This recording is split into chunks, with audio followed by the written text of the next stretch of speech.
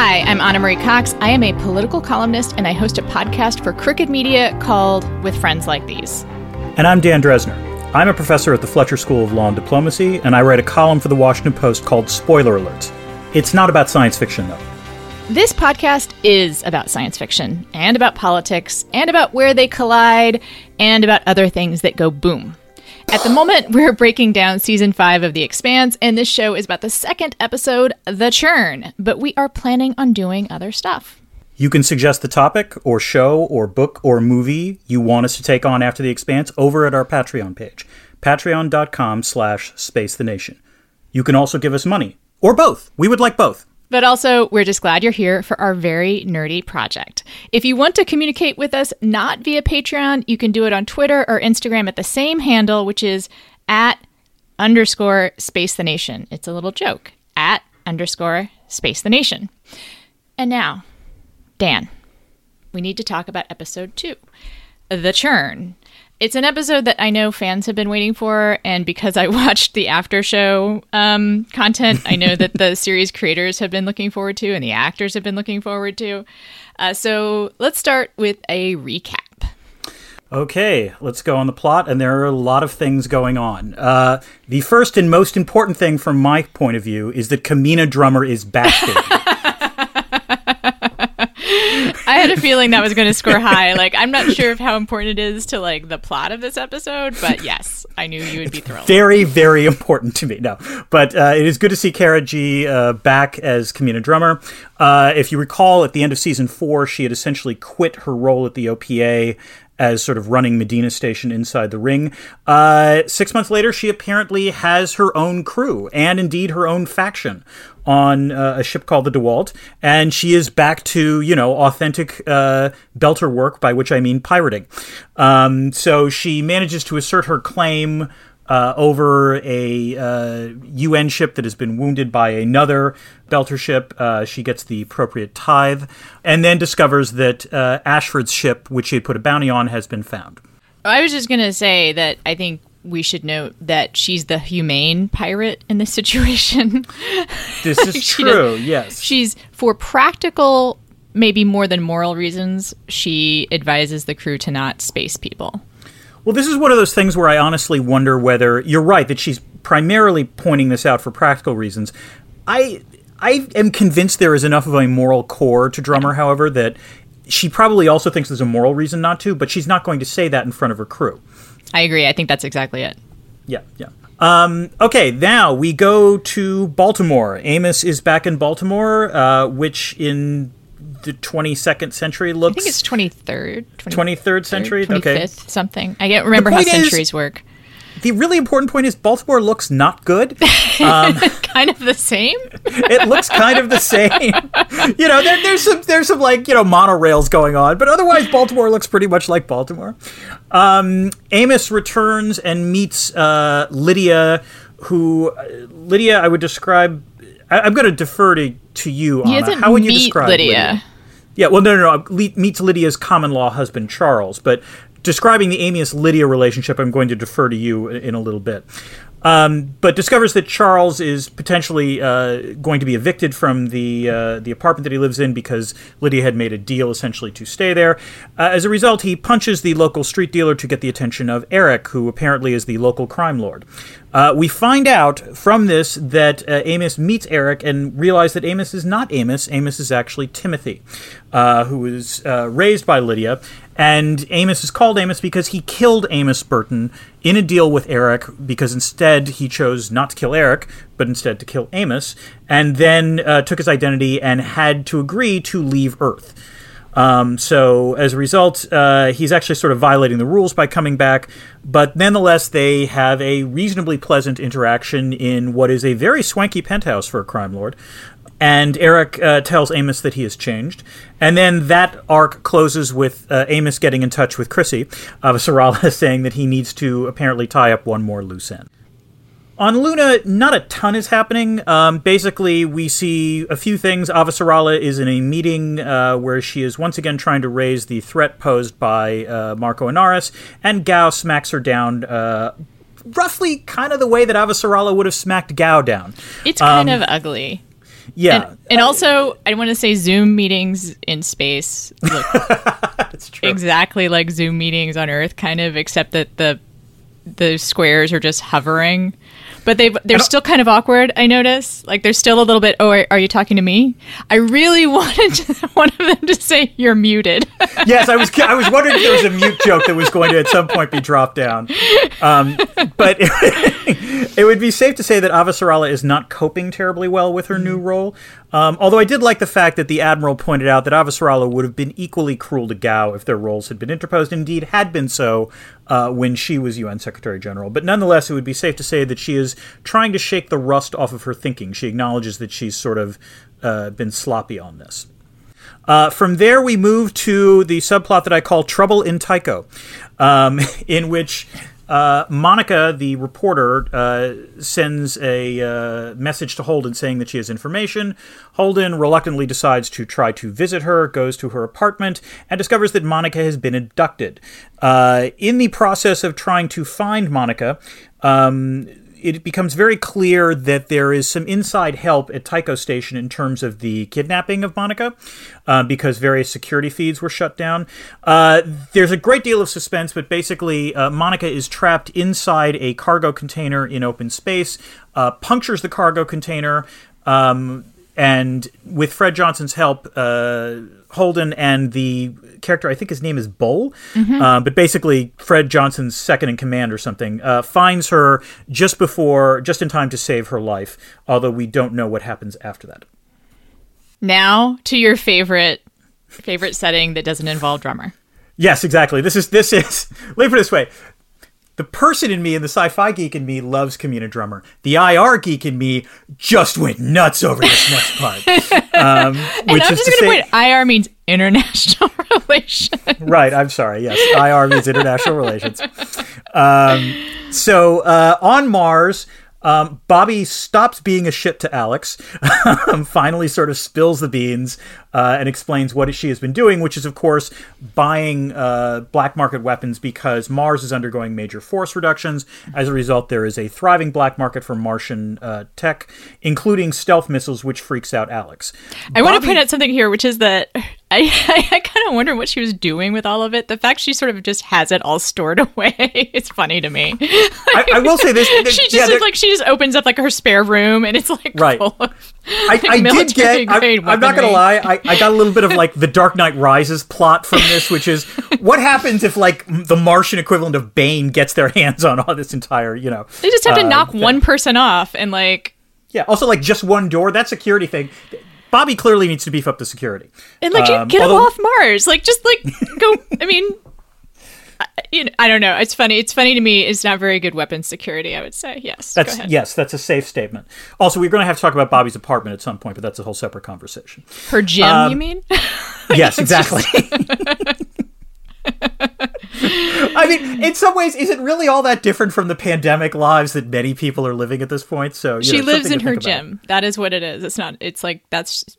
But you know what? Her priorities. That's her priorities. Like Yeah. Strength. So Bobby suspects Admiral Sauveterre of being the sort of central cog in all of these sort of black market weapons. As it turns out, Alex served with Sauveterre when he was in the Martian Navy. Sauveterre is now a lecturer at the Martian War College, so Alex goes to visit him, listens to his last lecture, tries to raise suspicions. It is safe to say that the Admiral is not thrilled about him. There is one of the Admiral's lieutenants who tries to talk up Alex. They might have coffee later. I have much to talk about with respect to the War College content. But needless to say, Alex, I think, is beginning to be a little bit suspicious about what is going on. And that whole interaction with the fangirl aide to Sauveterre is pretty, like... Yes. Alex is, well, I guess we've never really seen him try to put up a enemy dar, Yeah. Like, he's a really good pilot and is very, I guess, spatially aware, as it were.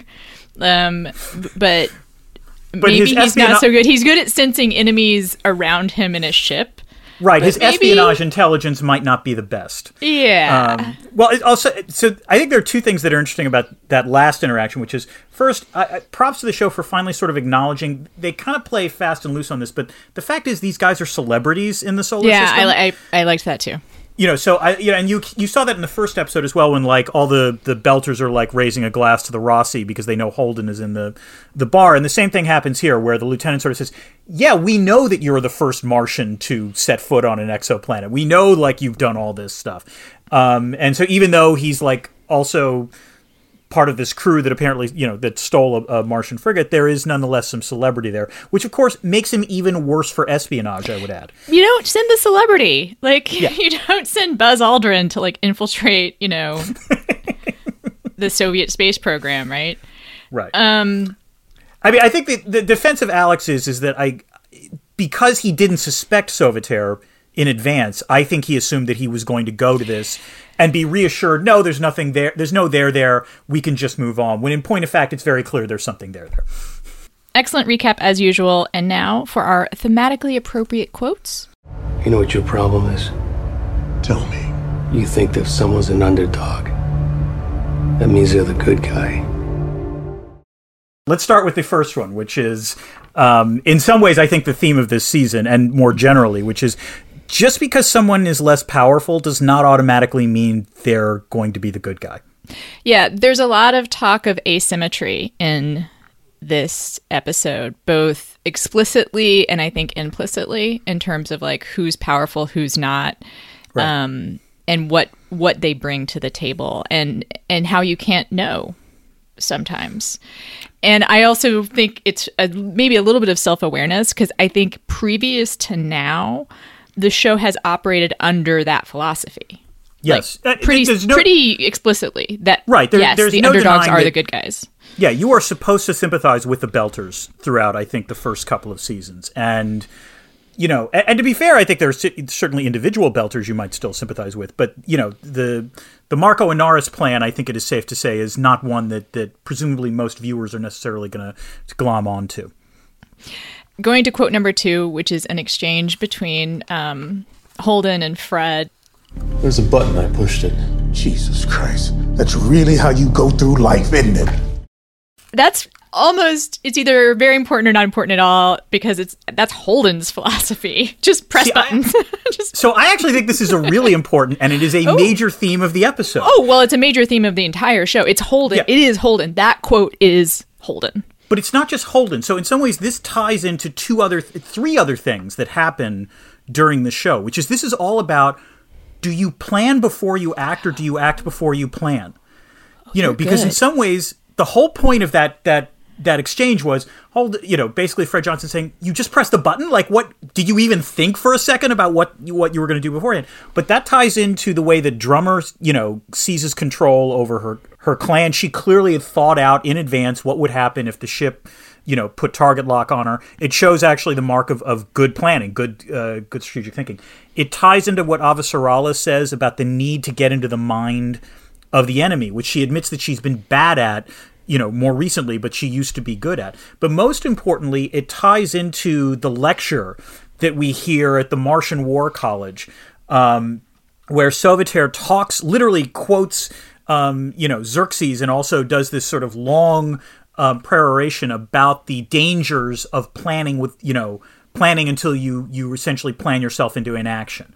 And the point of the speech, of course, was to say, no, sometimes you need to act with conviction rather than plan ahead. So it was interesting to me that in some ways, weird way, Holden and Sauveterre actually hold the same mindset on this thing.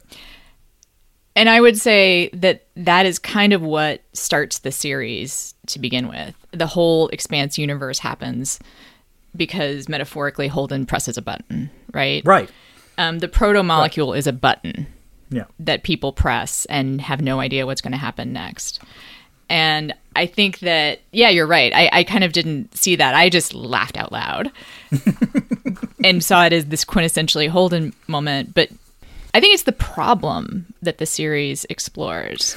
The better way I would say it's the tension, because to be fair, there are times where, in fact, you do want to press the button. I agree. And I mean, it's the problem they explore, the series creators have talked about how one thing that they want to do with the series is show how mankind doesn't change.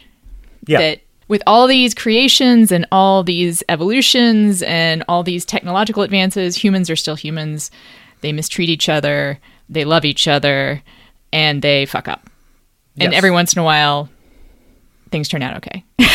And again, in some ways, that was also the theme of the War College lecture, where he talks about, we've had these various innovations and they change some things, but it shouldn't change your purpose.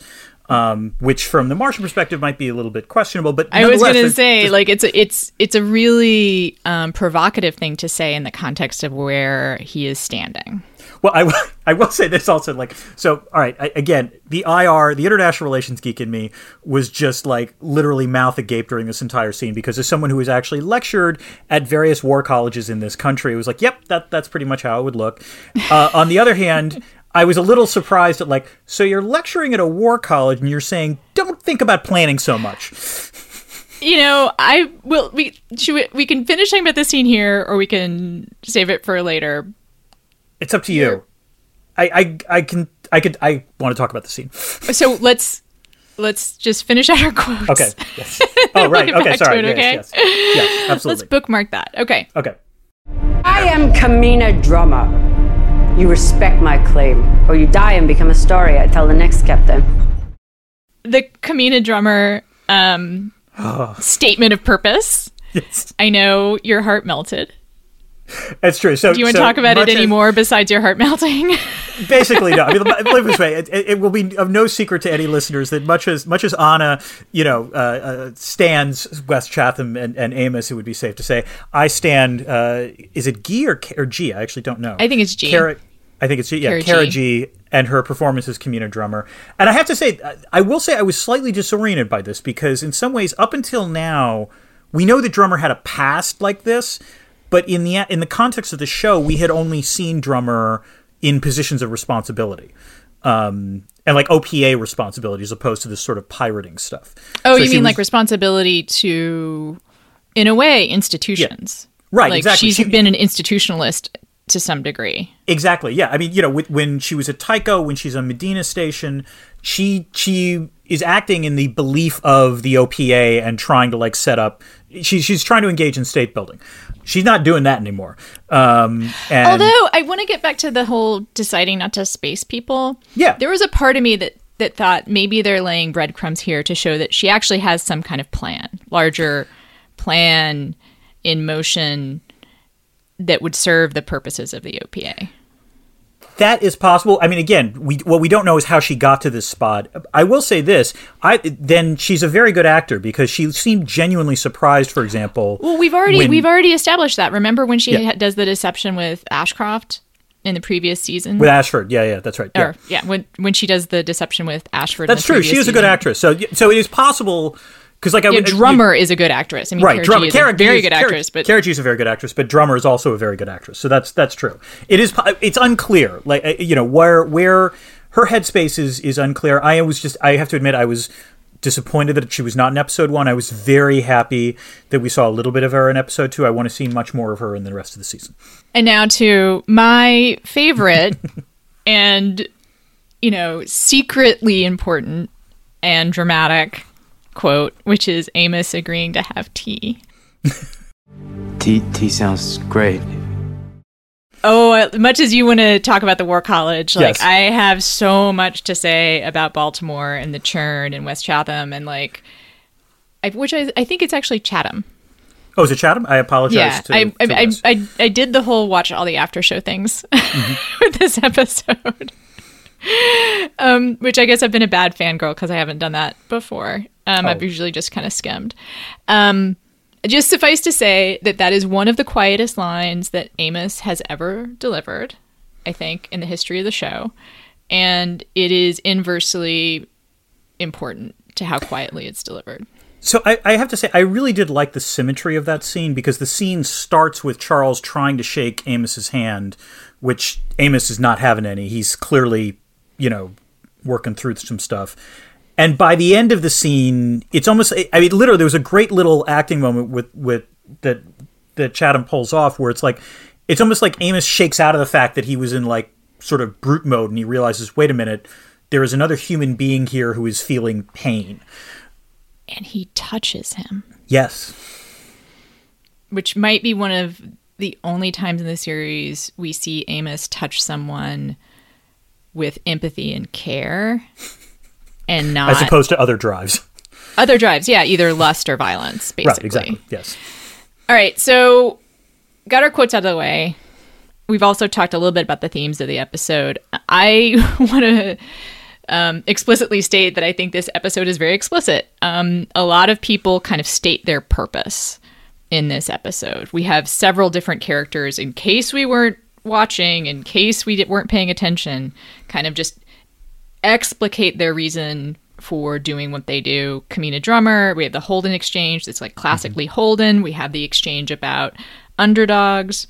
We have a literal explication of philosophy at the War College. Yes. And I mean, I don't know if this counts as a theme or just exposition to the story, but I thought it was clear that the series creators are trying to, like, you know, tell us which chess piece is which, let's say. Not just set up their chess pieces, but like tell us what the motivations are and maybe set some trajectories. Right. I mean, it even goes to the point where Eric says out loud to Amos, "You've changed," which indeed we knew from watching this episode and from having watched the series, but nonetheless does sort of establish the fact that Amos is not Timothy in multiple ways.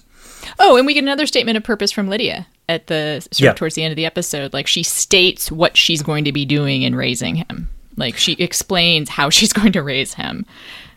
I thought it was interesting. I mean, again, like, maybe it's either bad exposition or good storytelling. I don't know. We did have a Mr. Exposition moment with Eric that I thought was kind of clunky, where he says, "You're supposed to be off Earth. You killed Amos Burton instead of me, and I let you have Amos Burton's identity." Like, well, so I have to say, this is one of these things where, as someone who's not a reader of the books, clunky as it was, I appreciated that exposition because otherwise I wouldn't have known. I mean, I knew up till now that Amos clearly had something of a life in Baltimore. We know from this episode, from previously in the episode, that he was clearly servicing Johns when he was from a very young age. Then he graduates to Muscle, but we didn't know how he'd left Earth. Left the life, as they say, and left Earth, which are two separate things. I think Lydia brings him out of the life, and then he does leave Earth. The line, it was interesting. You talked about one of the lines of Lydia. The other line that Lydia said that I actually thought was elegant was when she said, you know, when you're hurting others is easy, which does in some ways sort of encapsulate Amos's, you know, how Amos was and how Amos is trying not to be, I guess would be the way to put it. Yeah. Let's do a smooth transition to giving you a chance to geek out about IR. Oh my God, yes!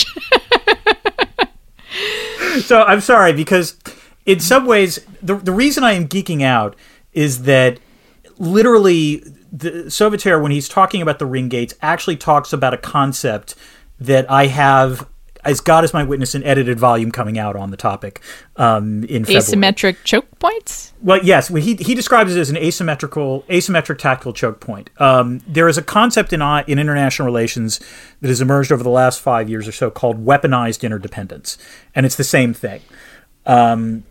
Essentially what it says is that if there is some sort of structure or network in which it is difficult to escape from, in other words, you can't bypass it in any way, and you control a central node, you exercise, you know, essentially you can exercise tremendous leverage over others. It's literally called the choke point effect within IR scholarship.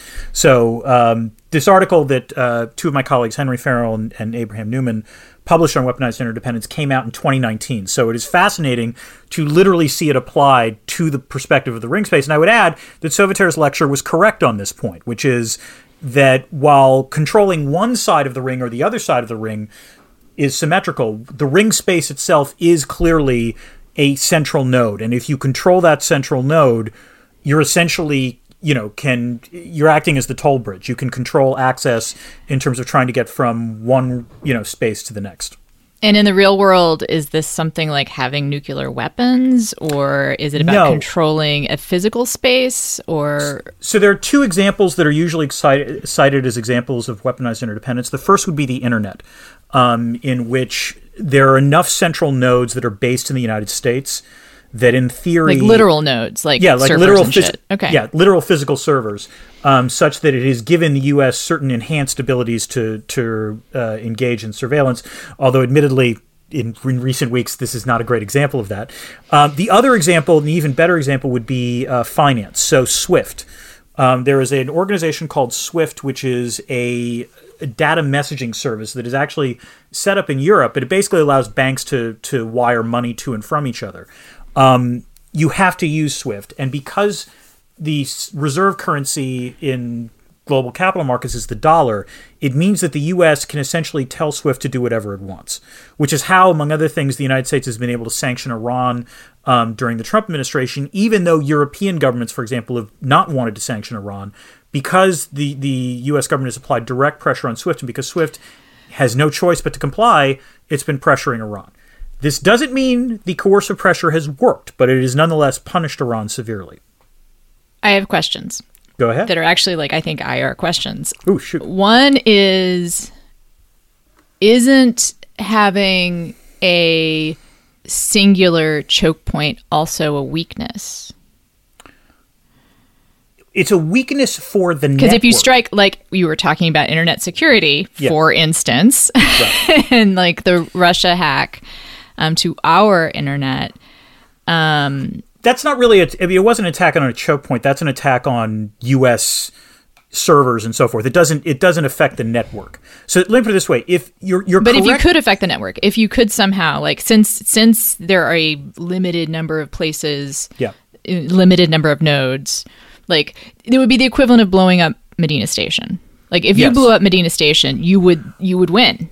Like, sort of. Or if you take over Medina Station, like in some ways, I think it's a weakness. Right. So this is the thing. If it kind of depends on the structure that you're talking about. So if, let's say, some other actor could somehow control SWIFT or control Medina Station, then yes, that is a dramatic shift in the balance of power.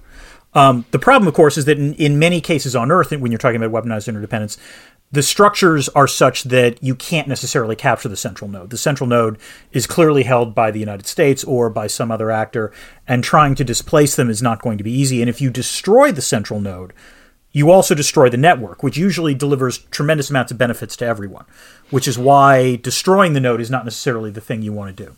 And I guess my next question is maybe just a variation on what happens if you destroy the node, which is, if you have weaponized interdependence, the more powerful actor, if they hold that node hostage, don't they hurt themselves too?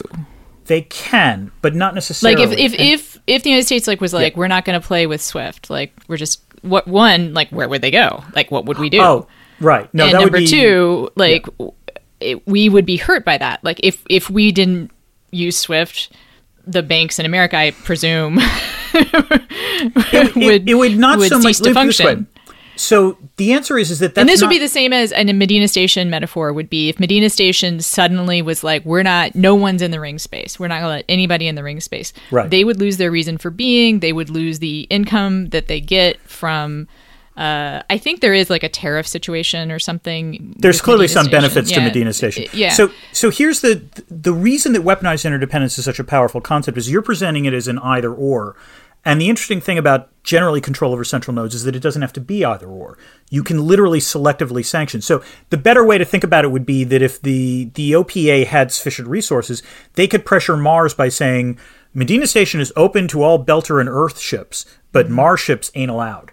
And so, or they do the same to Earth and only let Martian ships in. So the key thing about control of the central node is that you can impose sanctions selectively. You don't have to destroy the whole network. You don't have to disrupt the whole network.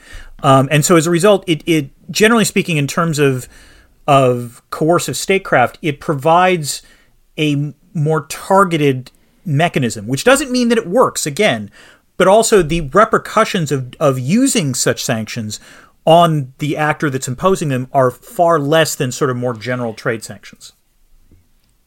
I regret we're probably going to have to wrap this section of the podcast yes, up. No, and also, if you're still with us, just good on you. You get an A in Dr. Dressner's seminar. Sorry, I just we're really probably- like weaponized interdependence. I'm going to say two things before we move on, which is, I mean, this is going to have to make an appearance in the show at some point. Like, what happens in a shift in that node, right? And Mars's part in it. Yes. Like, if Mars can figure out a way to engage with the Belters in a way that they win somehow. It would be Like- safe to say that Sauveterre is clearly thinking about how to control that choke point, which is the ring space. And what you would do to what you would have to do in What would order have to to be do done, that, yes. which is a War College problem that we'll discuss later. Which, and by the way, that's also consistent with his idea of grand strategy, which is the idea of your purpose stays the same, but you've got to occasionally alter your means as technology changes. Sorry, I'll shut up. And I forgot the second thing I was going to say. Let's just move on to the churn. Okay. I will say I will try to wrap this up so that we can not have an overly long podcast. And I suspect if you're a Expanse fan, you've given this a lot of thought, and there are other podcasts that go deep into it. It's pretty faithful to the book. This is what I was going to ask you, because, like, as someone who's not read the book, this even it was clear to me that, okay, there's a lot of book stuff going on here that is building up, and I was curious, as someone who is a fan of the books. I mean, it's your almost reaction to too it. faithful in a way. It's like, Really? you know, explicit scenes. Like when I was watching the scene with Eric, it plays out so exactly like the scene in the book. I was like, have really? I seen this before? Like, this almost feels like I've seen it before. I did want to note with Eric's character, they cast a disabled actor for that character.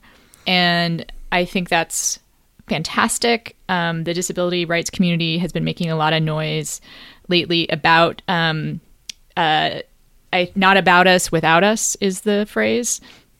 And I think that making steps like that towards not having an actor act the disability, instead having someone with a real lived experience bring that to a part, is pretty special, unfortunately. Hopefully I was we'll see curious, a lot more does of the that. does Yeah. Eric in the book have the disability? Yes. Oh, okay. Yes. I was just wondering. Yes. And I was interested. Watching him maneuver. I was actually trying to figure out, like, did they? Yeah. And I couldn't tell, which I guess is part of the point. I thought it was funny how one of the scenes was almost a direct reference to The Wire, and taking place in a very similar environment, like a drug deal in Baltimore with runners and whatnot. Maybe that's just what drug deals always look like. So this was actually this was the thing that I was struck by, was, as you say, like, there's a lot of scenes that are like 24th Century Wire, and then we get to the penthouse, which looked very different. Yeah, it did look like a maybe it's supposed to be kind of a throwback, like having an English manor would be these Right. days. Like, it's all these old markers of wealth that are even more powerful given that they are probably rare. Like, there was a couple Antiques, yeah. motorcycles and like a pool table, and I bet there's not a lot of those around these days. I know combustible engines are probably not, very common. That's a good point, yes. So the other thing I'll say is, let's go back to the tea scene. Yes. I have mixed feelings about it because Wes Chatham does such a good job of undoing Amos. It's almost disorienting to see him soften that way. There are physical and facial differences in how he carries himself, specifically like his just looser, Yes. and his face has a resting smile. Like he doesn't have resting Amos face. He maybe has resting Timothy face. I don't know. There we go, But yeah. he has sort of a pleasant smile on his face as he's listening. And his just entire demeanor is different. And I know that's supposed to represent perhaps him going back. And yet, maybe it's entirely new. Maybe this is an entirely new thing. I wish maybe there'd been a little more discomfort, I guess. Like, him not knowing what to do. Like, when he puts his hand on Charles's arm and says tea would be great, there's a little discomfort there. Like, I think that he telegraphs, like, he doesn't quite know if this Right, is... he's out of his element, as it were. He's out of his element. And I think after that, he quickly becomes in his element. And maybe I'm being overly critical. I guess the way but I know Wes Chatham puts a lot of thought into this character and his trauma and how his trauma manifests itself. So I assume there's good reasons. And I guess the way I would put it is that if you were only watching this episode as a bottle, I would tend to agree with you, but I do think that in some ways we've seen that he's clearly a little bit out of sorts from episode 1. Where, again, he literally says, I'm out of context here. You know, we see the violent shower scene. Even his interaction with Avasarala, there's an edge to it where he sort of recognizes he's going to a place of discomfort. And maybe as a result that it's sort of, you wanted to have him, like, continue to have some discomfort, I guess. But, like, for me, there was more. But maybe he's been on this journey longer than, I'm giving him credit for, right? That this is the end point of an arc that is really, really long. And he may also, he can't just, emotional progress is not linear, so there's got to be some ultra-violence coming. Although there is that scene on the dock where he wants a fight. You see him want a fight with these kids that come up and like, what are you doing on my turf or whatever? And he turns around and he's ready to fight, and they're like, whatever, old man.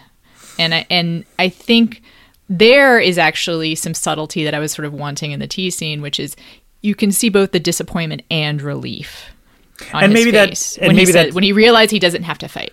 Right, and that also suggests, by the way, that the tea scene is not a catharsis. The tea scene is showing growth by Amos, but he's still wrestling with his demons. Yes, and the other thing I wanted to say about that scene, specifically the tea scene, is the mention of sex work is really casual, which I liked and found interesting. That it's not a shame-based reference, that there can be an acknowledgement that sex work as a child is traumatic, for sure, and that shouldn't happen. But that sex work in and of itself is not something to be ashamed of. Like, you wouldn't want to add shame on top of the fact that you were exploited. But I will say, so as someone who didn't completely know his backstory, the casual statement of what he did as a child, I did find shocking. Like, I wasn't... I think you're supposed to find it shocking, right, but I also think it shows that in future Earth, future humanity, perhaps sex work has become so common, it's perhaps mostly regulated, but probably the child stuff not. I'm thinking no. I'm thinking... And I liked that there wasn't the shame built on top of it. Yeah. That you can acknowledge that this happened and not be like, oh man, like, wow... Not to mention the fact that, of course, clearly it was probably, I'm assuming, gay sex work. And again, that type was not there as well. Oh, there's a quote to wrap up the churn discussion, which is, I guess we should say, the churn is the Earth is actually what I've always thought that it refers to is the society on Earth at this moment. But Amos explains it as you're either at the bottom or the top, and everything in the middle is the churn. You could see it as sort of a chaos as a ladder kind of moment too, to reference other prestige television. Or if you want to go full Marxist, you can also argue maybe it's capitalism. Oh, it definitely is capitalism. Yeah. Yes.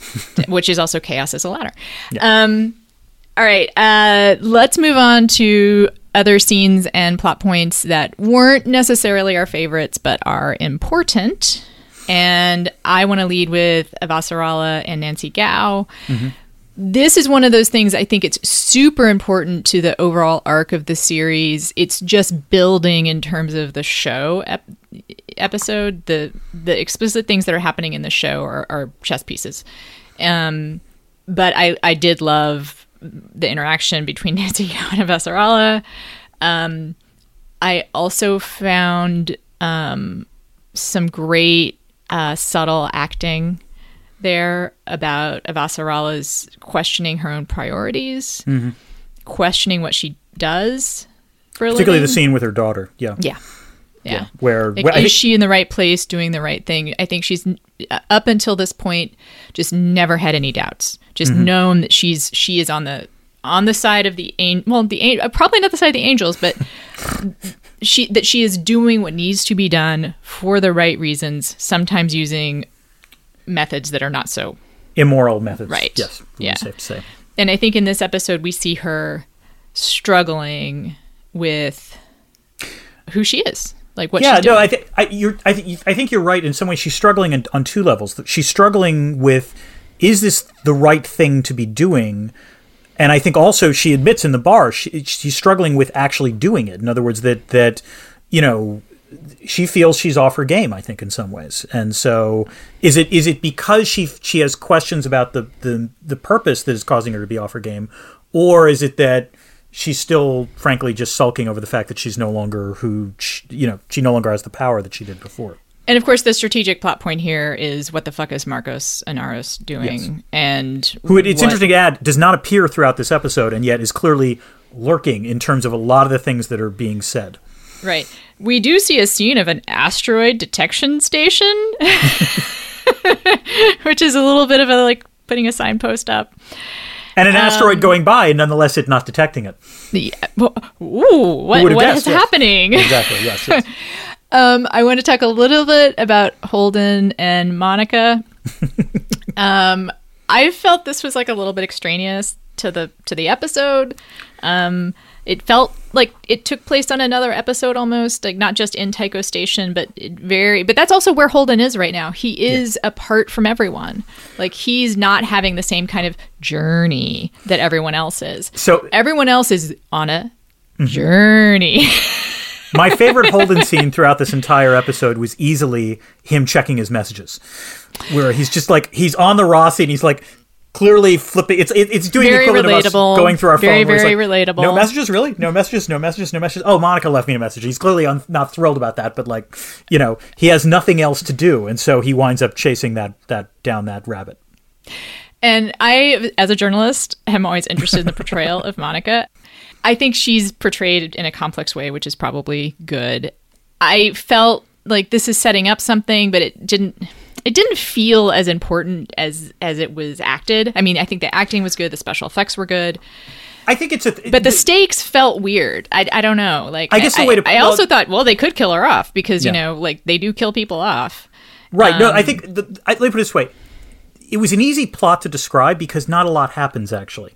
But nonetheless, it is gripping it's set up as a ticking time bomb, and so there's elements of that. And as you say, Monica is a sufficiently peripheral character that if they had decided to kill her off, I wouldn't have been there was shocked genuine by that. suspense because they might have killed her off. And also we get some more insight into where Fred is, like where his head is at, and this new character that's actually pulled from some earlier books, Bull, is fleshed out a little bit, and we get to wonder, is he truly an asshole or is he just acting like an asshole? Like, is he a good guy or a bad guy? I think they kind of, Well, I think it would be safe to say the other thing that plot line reveals is that, and weirdly, I never thought I would say this before, Fred might be a little bit too trusting. That, he's been sort of feeling his oats, both in the first two episodes. He's like, the OPA is on the rise, we're doing well. And, he doesn't want to acknowledge that there might be troubles in Tycho Station. And he clearly seems to trust Bull because presumably from their shared past. And I kind of have to wonder if that's justified or not. We will see as this goes forward. Yeah, I think that this is a set piece that is part of the larger puzzle because we're going to need to get the protomolecule involved again. I wanted to note that the protomolecule has kind of exited the stage for the most part. Like, it's always been a little bit of a MacGuffin. The reason things happen, but not in and of itself important. But it's really absent, so far. The one thing we know is that Monica keeps insisting that someone is experimenting on the protomolecule, on the OPA's possession of the protomolecule, and we're going to need to get some payoff on that. But yes, I have to say, in terms of, as a viewer, when I think, if I'm prioritizing threats at this point, the stealth asteroid is like way up here and the protomolecule not nearly as much. So, to wrap up, I want to turn to you, Dan, as a non-reader of the books, so you can kind of have a fresh question, perhaps, about what's going on, where you think things are going, what you'd like to see in the next couple episodes. Let me put it this way. I think my concern is, so we knew from episode 1 that asteroid hitting Earth has 12 days left in it. And what I'm wondering is, does all of season 5 take place within those 12 days, or are we going to get some resolution on that? And I'm also mildly terrified about whether we get some resolution on that, given what could happen. Those are good concerns to have. I will attempt not to give any spoilers. I think because I've read the books and have an idea of the shape of the season and the key events that might happen, what I am interested has to do more with the kind of inner workings of the show and the plot and the characters. I'm excited to see Naomi's plot unfold. Which didn't happen in this episode. Amazing in the really? books. Like, it's really good in the books, and like exciting and also emotionally compelling, all of those things. I'm also interested in Wes Chatham's arc. Yeah. Amos isn't just my favorite character. Wes Chatham is also like my favorite person having to do with the show. I've interviewed most of the cast before, and he was just a great interview. Yeah. He's very smart, very funny. He takes his craft seriously, but not himself.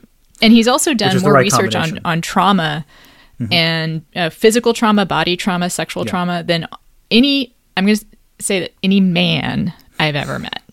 Fair enough. And no knock against men, or maybe a knock against men, but this is usually a subject that women come to from experience. And the fact that he was read so deeply in that and used it for his character is so impressive. And I also will say, like, I'm a little threatened because he's a great podcast host. If you watch the after show that's on YouTube, he just does a great job, you know? And so he's a great character. He's seems like an incredibly good person. I would really like to be his friend. If you're listening, Wes, DM me. And I'm interested and excited to see how he takes the rest of the journey.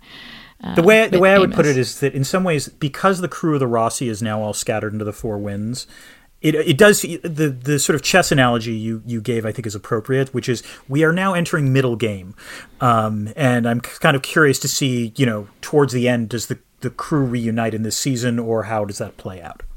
And I can say, even having read the books, like, they are very intentionally picking and choosing what parts of the books they use, and they are mixing up the books. Overall themes stay the same, some scenes stay the same, but I could be surprised by where they go. I didn't want to end the episode without noting a tweet that we got. Yes. So on the occasion of the announcement of Space Force's official rankings, which include Guardian of the... Well, not Guardian of the Galaxy. Just Guardians. Yes, Guardian, they're Guardians. So, but they also announced... They introduced this poster that, God help me, looked like a rejected poster from an MCU film about Guardians of the Galaxy. And so I think I tweeted something like, you know, this is just ridiculous and laughable. And then I also pointed out, like, within the poster, there is something that looks like a point of light that impacting the Earth. And I was like, what the hell is this? Let's talk about this. At which point, I believe his name is Keon Alexander, the actor who plays Marco Inaris. Thank you for tweeting in response, or for quote tweeting it, where he sort of says XO Marco, which does suggest to me that stealth asteroid is really heading on its way. It's a genuine danger. Yes. Time for us to beam out. A reminder that you can reach out to us via Twitter or Instagram at our very hilarious handle @_Space the Nation. And you can support us on Patreon at patreon.com/Space the Nation. Until next time, I am Anna Marie Cox. And I am Dan Dresner. Keep this channel open for more.